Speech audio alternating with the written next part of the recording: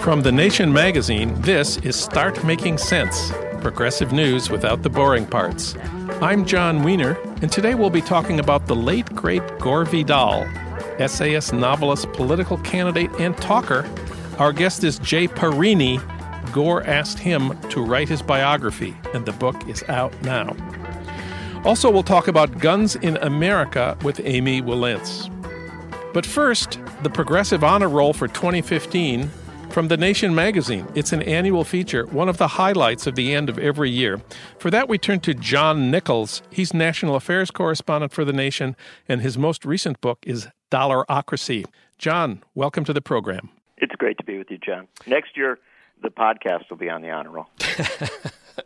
Thank you very much. This is one of my favorite things in The Nation all year long, and this year it's so interesting. I want to start not with the political elective candidates, but with the most valuable activist.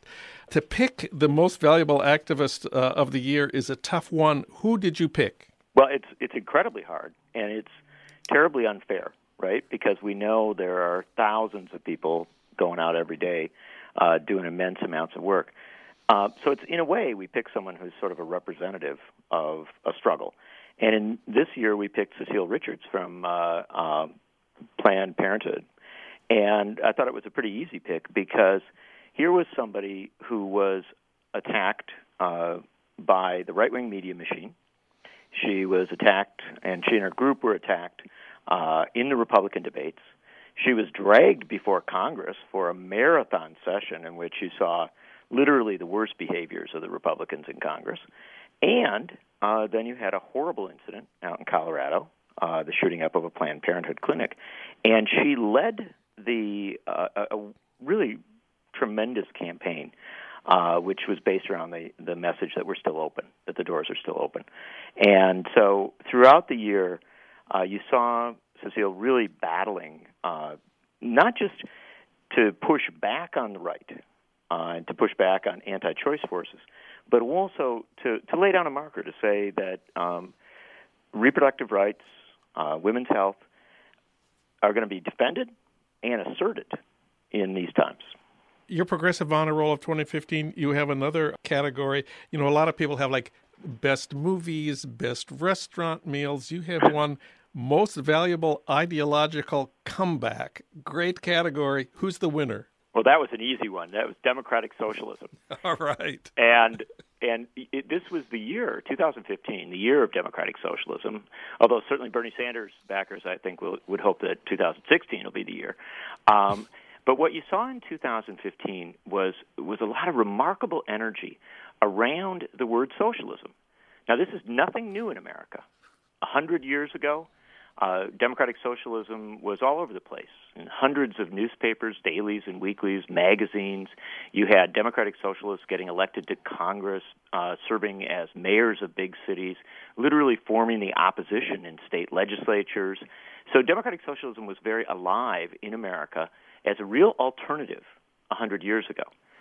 And then as many of the ideas got adopted into the mainstream of our politics, Social Security, public education, Medicare, Medicaid, host of other initiatives, civil rights itself, although not purely a socialist initiative, one that was initially championed by socialists like Norman Thomas. As these ideas began to come into the mainstream, we saw less and less talk of democratic socialism. Now, in 2015, and I think really over the last few years in response to the economic meltdown of 2008 and so many other developments, we've seen democratic socialism make a comeback. It polls very, very well, especially among young people, but also among a lot of other folks. You have new, vibrant magazines like Jacobin, which are arguing very passionately for socialist ideals. You have Kshama Sawant serving on the city council in Seattle and really, I think, providing an example at the local level of what a democratic socialist elected official might do. And, of course, last but certainly not least, you have Bernie Sanders running for president in the Democratic primaries as someone who unapologetically identifies as a democratic socialist, and in November gave a speech at Georgetown laying out a democratic socialist vision for the United States. And John Nichols, your Progressive Honor Roll of 2015 has another, let's call it, unusual category on a year-end best list, Most Valuable Intervention. Who did you list for Most Valuable Intervention? Well, I don't think it'll surprise too many folks. It was Black Lives Matter, and it was particularly the incident, if you want to call it that, at Netroots Nation down in Arizona when Black Lives Matter activists challenged Bernie Sanders and Martin O'Malley to address issues of police violence, mass incarceration, their own records, in a more aggressive and more consistent manner. Later, you also saw Black Lives Matter activists meet with and post challenges to Hillary Clinton as well. And what I suggest there is that the great activist, I argue perhaps the greatest activist of the 20th century in the U.S., A. Philip Randolph, whose activism began in the teens and lasted into the 1970s, A. Philip Randolph always argued that the most important challenges were not to those who were fully opposed to you, but often to those who were sympathetic but perhaps not doing as much as you wanted them to do. And so Black Lives Matter activists mounted challenges to Bernie Sanders and to Martin O'Malley, both of whom expressed a great deal of sympathy, but in the views of the activists were not saying enough. Now, it's very, very interesting that within short order, despite the fact that some backers of Sanders and O'Malley and even Clinton ultimately were uncomfortable with the challenges, in short order you saw all three candidates naming names of people who had been killed or speaking very bluntly about mass incarceration, developing plans and putting them forward. And so I think you saw a Philip Randolph style intervention, one that challenged relatively sympathetic folks to really speak up. And I think it was very profound. In the last few weeks of the year, we are deluged with requests for contributions from the many excellent groups that engage in humanitarian relief. Another one that's really hard to pick a number one group. Who did you pick as the most valuable humanitarians of 2015? I looked at the International Rescue Committee, the IRC. It's an old group that has roots going back the better part of a century. In America, the group has been particularly active, since the 1930s, when Albert Einstein and others said that it was needed to help refugees from Europe make it to America, particularly Jewish refugees.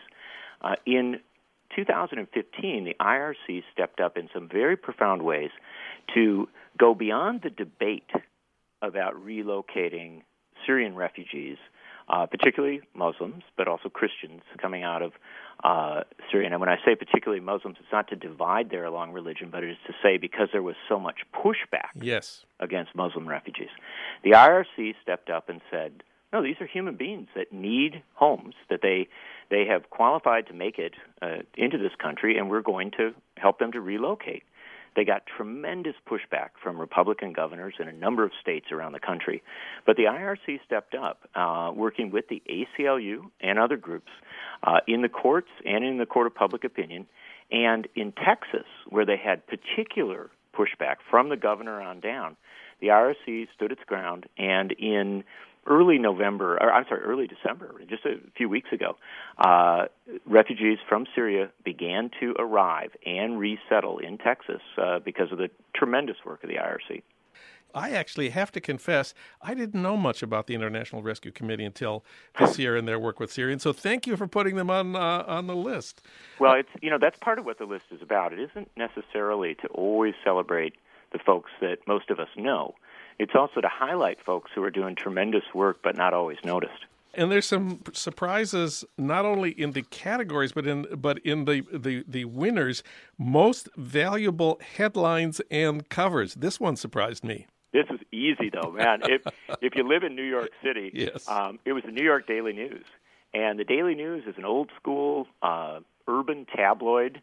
I think it does very good quality journalism, and they have won a lot of awards over the years. So they're not a throwaway tabloid; they're a very serious one. But boy, did they go for it with their front pages in 2015. Their target was the National Rifle Association and gun manufacturers, and they pulled absolutely no punches. They also called out politicians who sometimes resort to sort of pat lines rather than addressing the issue. They put people's faces on the front page. They quoted statements that they didn't believe were sufficient, and they even put the head of the NRA on the front page and compared him to a terrorist. Yeah, we don't see much of this since we're not in New York, unless somebody posted on Facebook. And there are so many amazing things the New York Daily News has done this year. It's kind of amazing, and especially when you remember this is a mass circulation daily newspaper. It's one of the largest daily newspapers in the country. Yeah. You are one of the few people who also has on their 10 best list most valuable union victory. What was the most valuable union victory of 2015? Well, that was easy. Again, there's so many good union activities, and I, especially somebody who covers a lot of labor, the only hard part is picking among the many tremendous efforts that labor is involved in every year. But this year I was particularly struck by the United Auto Workers because they got beat a little over a year ago, in trying to organize the Volkswagen plant down in Chattanooga, Tennessee. And so everybody, all this media wrote sort of obituaries of organized labor in the South. They said labor just cannot win in the South. Well, the UAW didn't let go. They kept organizing. They kept people on the ground. And toward the end of 2015, they successfully organized a section of workers at the Volkswagen plant down in Tennessee. At the same time, they organized some other plants across the South, some real breakthrough victories. And they're starting to prove that you can do industrial organizing in the right-to-work, anti-labor South across lines of race and class, rural and urban. And I can't tell you they're winning every fight, and they wouldn't suggest it, but they're going into very tough places. And the other thing that I was struck by with the UAW is they had a strike in Wisconsin, my home state, against the Kohler Company. And what was fascinating about their strike there was you had senior workers, people who had been there sometimes 20, 30 years, out on the picket lines trying to raise wages for new hires because they had a two-tier wage system. And the Kohler strikers took almost 2,000 people out for the better part of a month, and they didn't win everything they sought, but they got a significant step up in the wage floor for new hires. They got a lot of other protections, and it was, in Scott Walker's home state, they had a significant labor victory. Fantastic story. Sorry, we're out of time. There is a lot more to the Progressive Honor Roll of 2015. You can read it all at thenation.com. John Nichols, thanks for putting this list together. It's always one of the highlights of the year at The Nation, and thanks for talking with us today. Total pleasure to be with you, John. John Nichols, he's National Affairs Correspondent for The Nation magazine.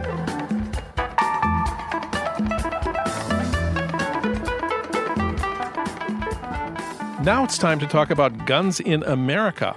After the terrorist attacks in San Bernardino, liberals have been saying we need to ban assault weapons. Amy Wilentz has been thinking about this. She's a journalist, novelist, and writer, author most recently of the award-winning book Farewell Fred, Voodoo, A Letter from Haiti. And she's a longtime contributing editor at The Nation.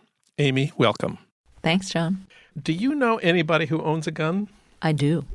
One is an older man who has lived in New Orleans his whole life, and those guns are up in the attic in a specially locked showcase. They're old guns, pre-Civil War, Civil War. They're like antique heirloom things.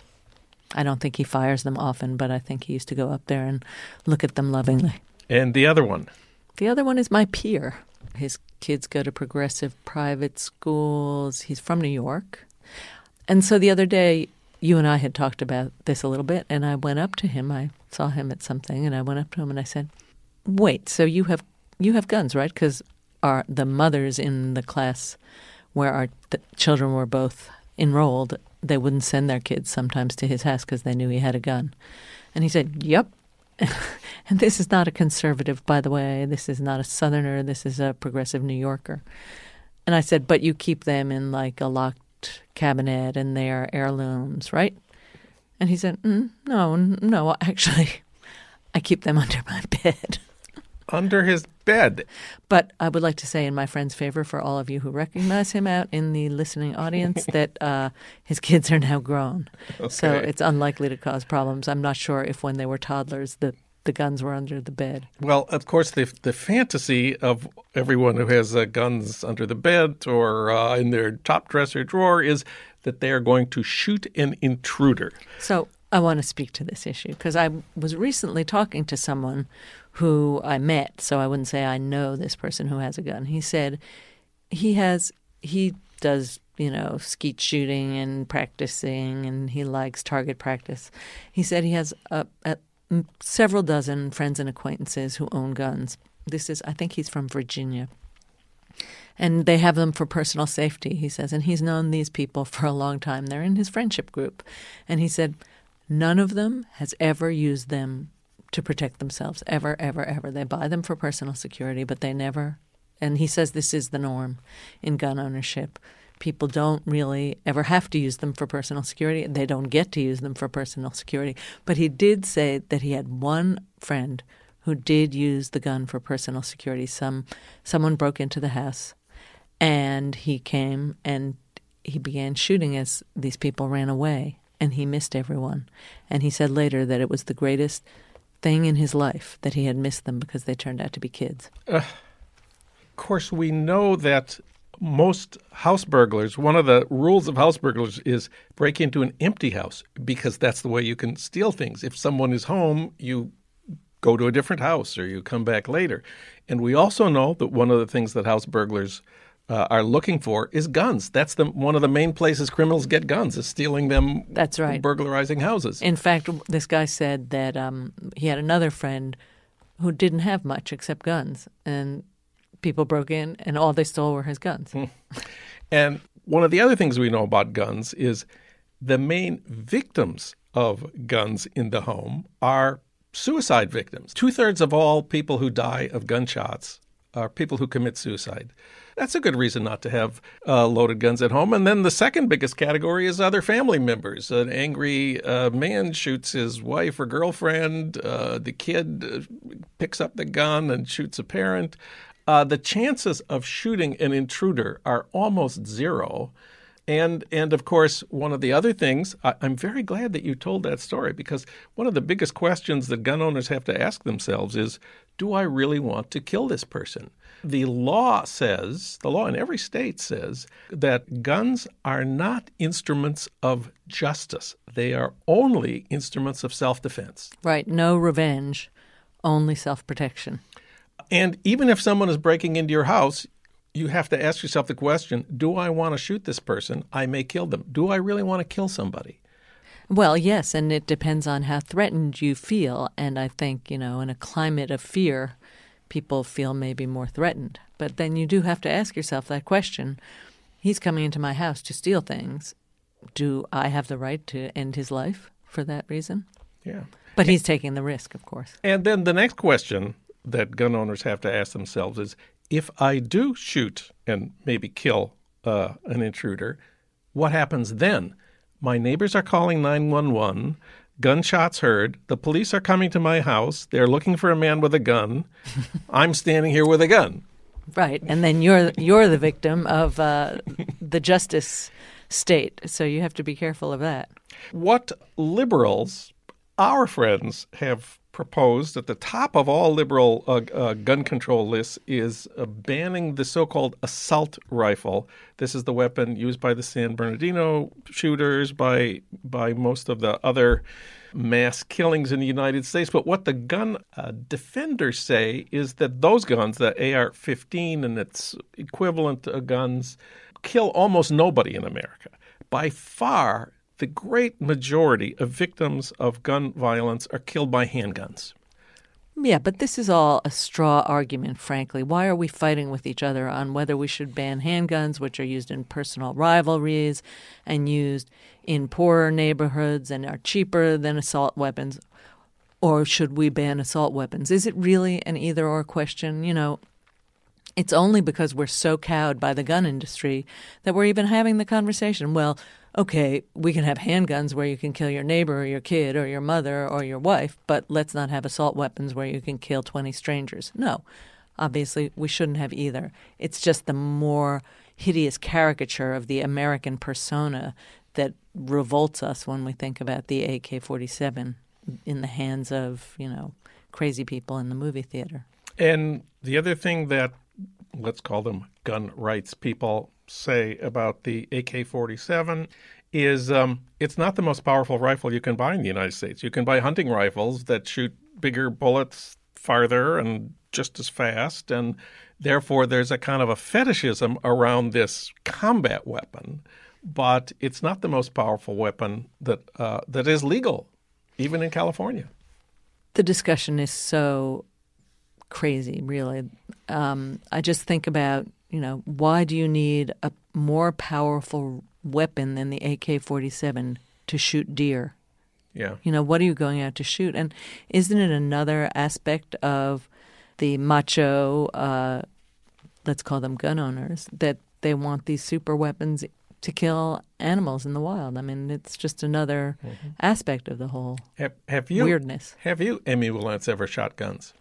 Yes, I have, but it's so wimpy I don't like to admit it in front of our gun-owning listenership of 2 or 3. Yeah, I went skeet shooting.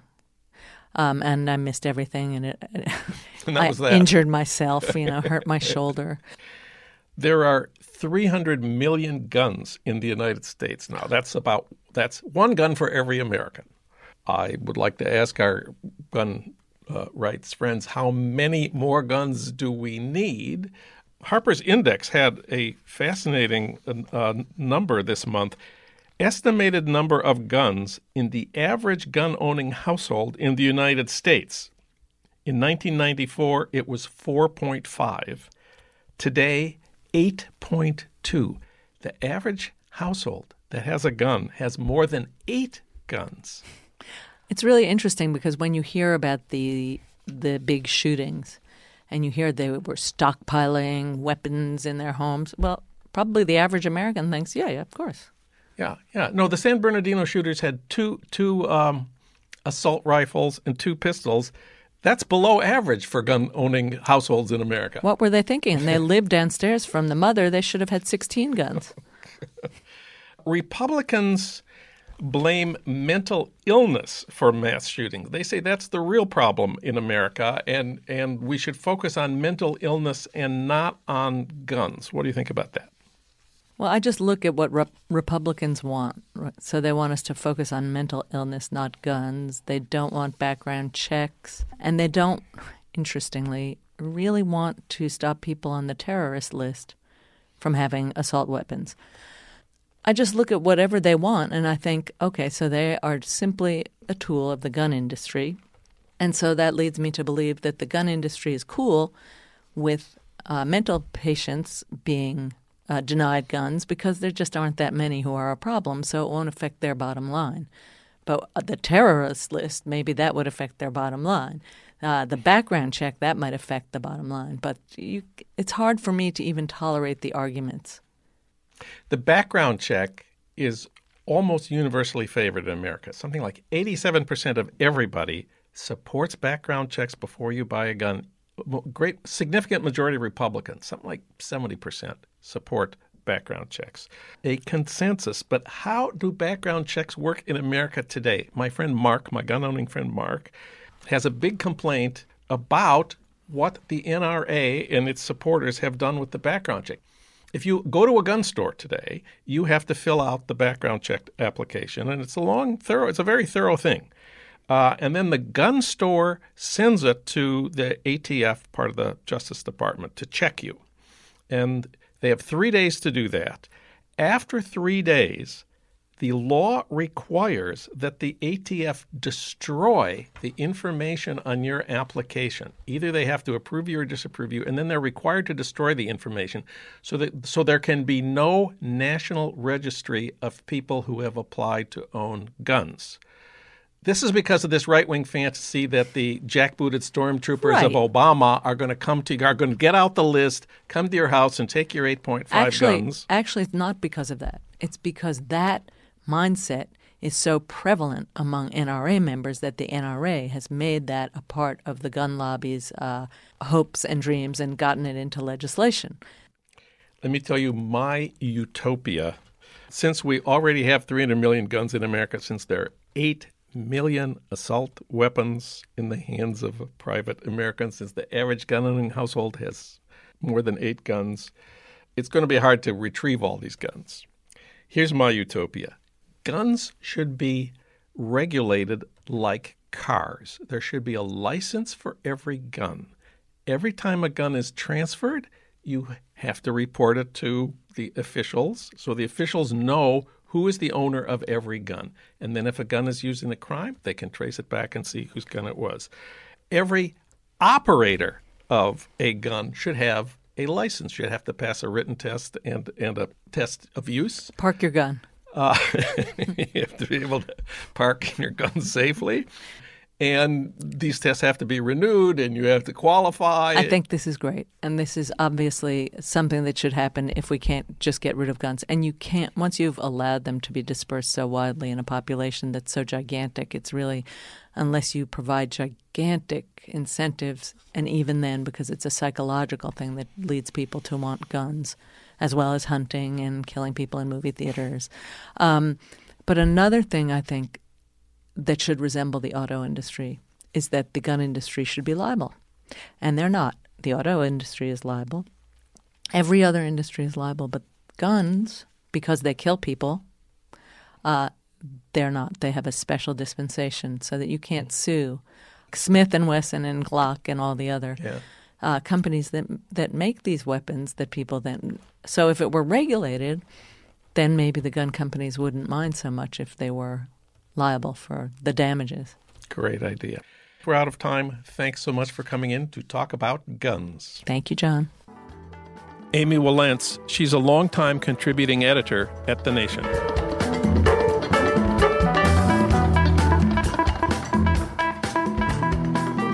Now it's time to talk about Gore Vidal, one of our greats. He wrote novels and essays and screenplays. He appeared on TV and in the movies and in lecture halls across America. Before he died in 2012, he asked Jay Parini to write his biography. And now the book is out. It's called Empire of Self, A Life of Gore Vidal. And it's the product of 30 years of friendship and conversation. Jay Parini is a poet and novelist as well as a biographer. He's written biographies of Robert Frost, John Steinbeck, William Faulkner, and Jesus. And his writing has been translated into more than 30 languages. He teaches English at Middlebury College in Vermont. Jay Parini, welcome to the program. John, thanks for having me on your show. It's good to be here. Well, you declare at the outset of the book that your goal in writing about Gore Vidal, quote, has been to look at the angel and the monster alike, close quote. Briefly, what was angelic about Gore and what was monstrous? You know, I was just telling someone this morning, they said, what was it like to stay friends with Gore for 30 years? And I said, it was a bit like walking on hot paving stones in bare feet. You know, he could be very prickly, very touchy. And I think this combined with his exquisite mind, he was deeply learned. He had so much in his head. I was always stunned by his range of reference. There was just nowhere you could go that he couldn't go 10 times deeper. He had a kind of encyclopedic mind, and he had a systematic way of looking at world politics and literature. So, and he was actually one-on-one a very kind man. And I personally found him with me, you know, and this often entailed daily phone calls for over a decade. We talked on the phone. Very kind. He would call and he'd say, how are things going? How is your family? This sort of thing. So Gore and I were, you know, I found him very friendly as a human being, very generous. But he could also be prickly as hell, difficult, touchy, and I saw it especially with other people. He could be really mean-spirited at times. Everybody knows that. They've heard about his quarrels with Truman Capote, Norman Mailer, you name it, William F. Buckley. You can see him on TV. He's pugnacious.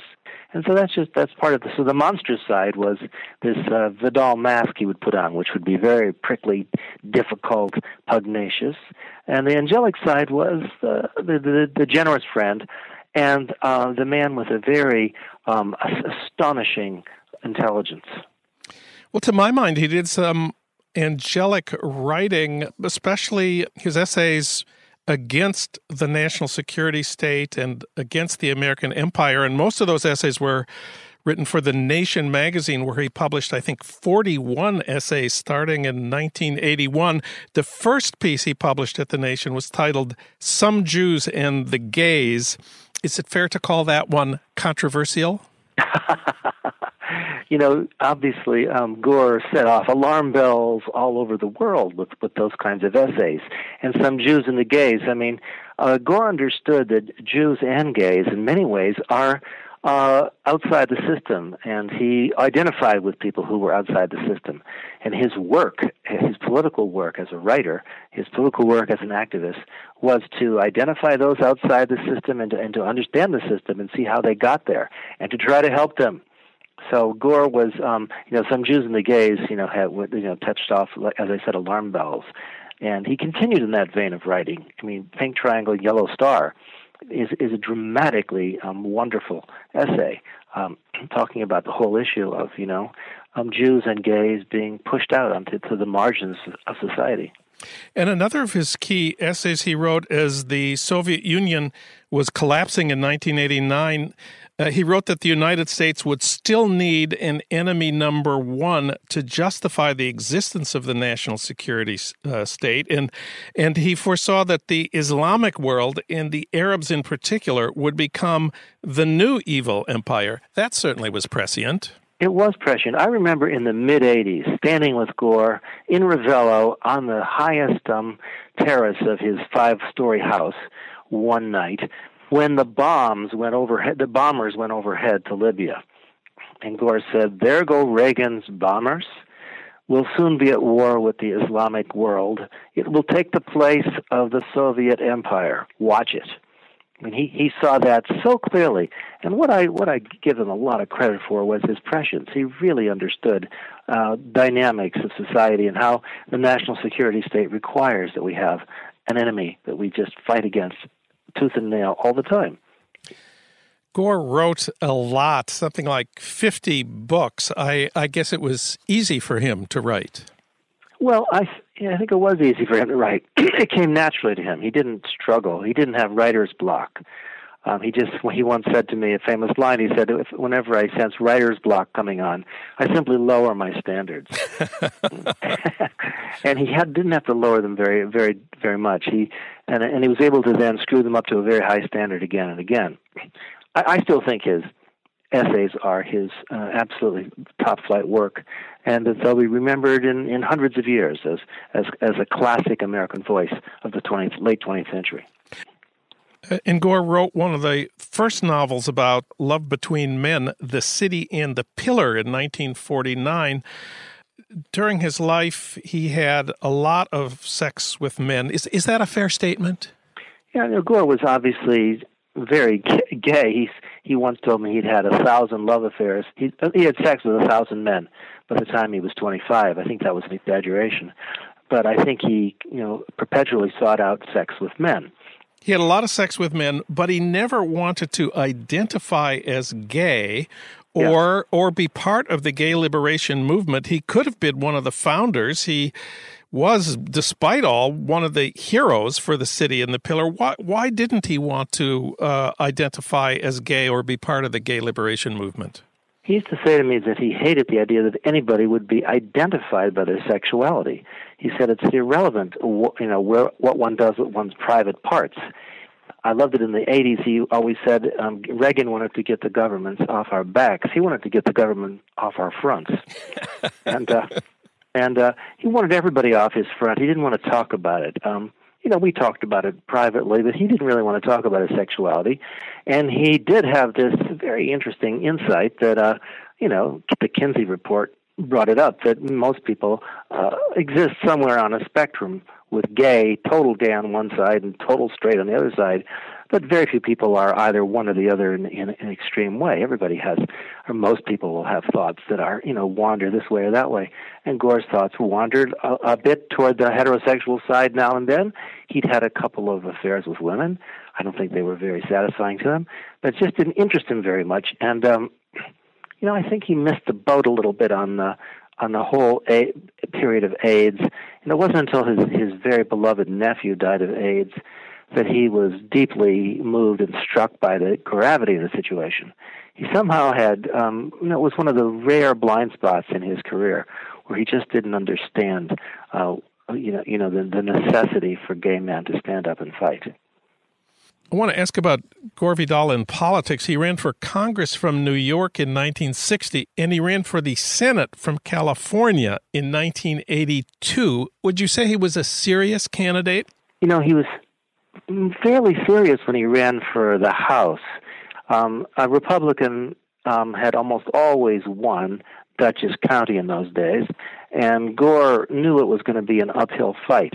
And he did better than any Democrat had done in many, many, many election cycles in Dutchess County. I think he was also serious when he ran. It was actually for Senate in California in the early 80s. And I think he, really imagined seeing himself in the Senate. He wanted to be a great orator like his grandfather, Senator Thomas Pryor Gore. And I think he had a fantasy of himself at the podium in the Senate chambers, holding forth on the national security state. But it was just a fantasy, and I can't imagine Gore doing the kind of day-to-day work of governing. Gore Vidal knew everybody. The list of celebrities who are named in your book is pretty mind-boggling, but still there are surprises in your account of his social life. In 1994, at his house in Italy, you report that his guests included Hillary and Chelsea. Chelsea was, I think, 4 years old at the time. Bill was president at the time, so this is the first lady of the United States. Any idea how that visit went? Well, yes, I have a lot of idea how it went. In fact, it came about because of me.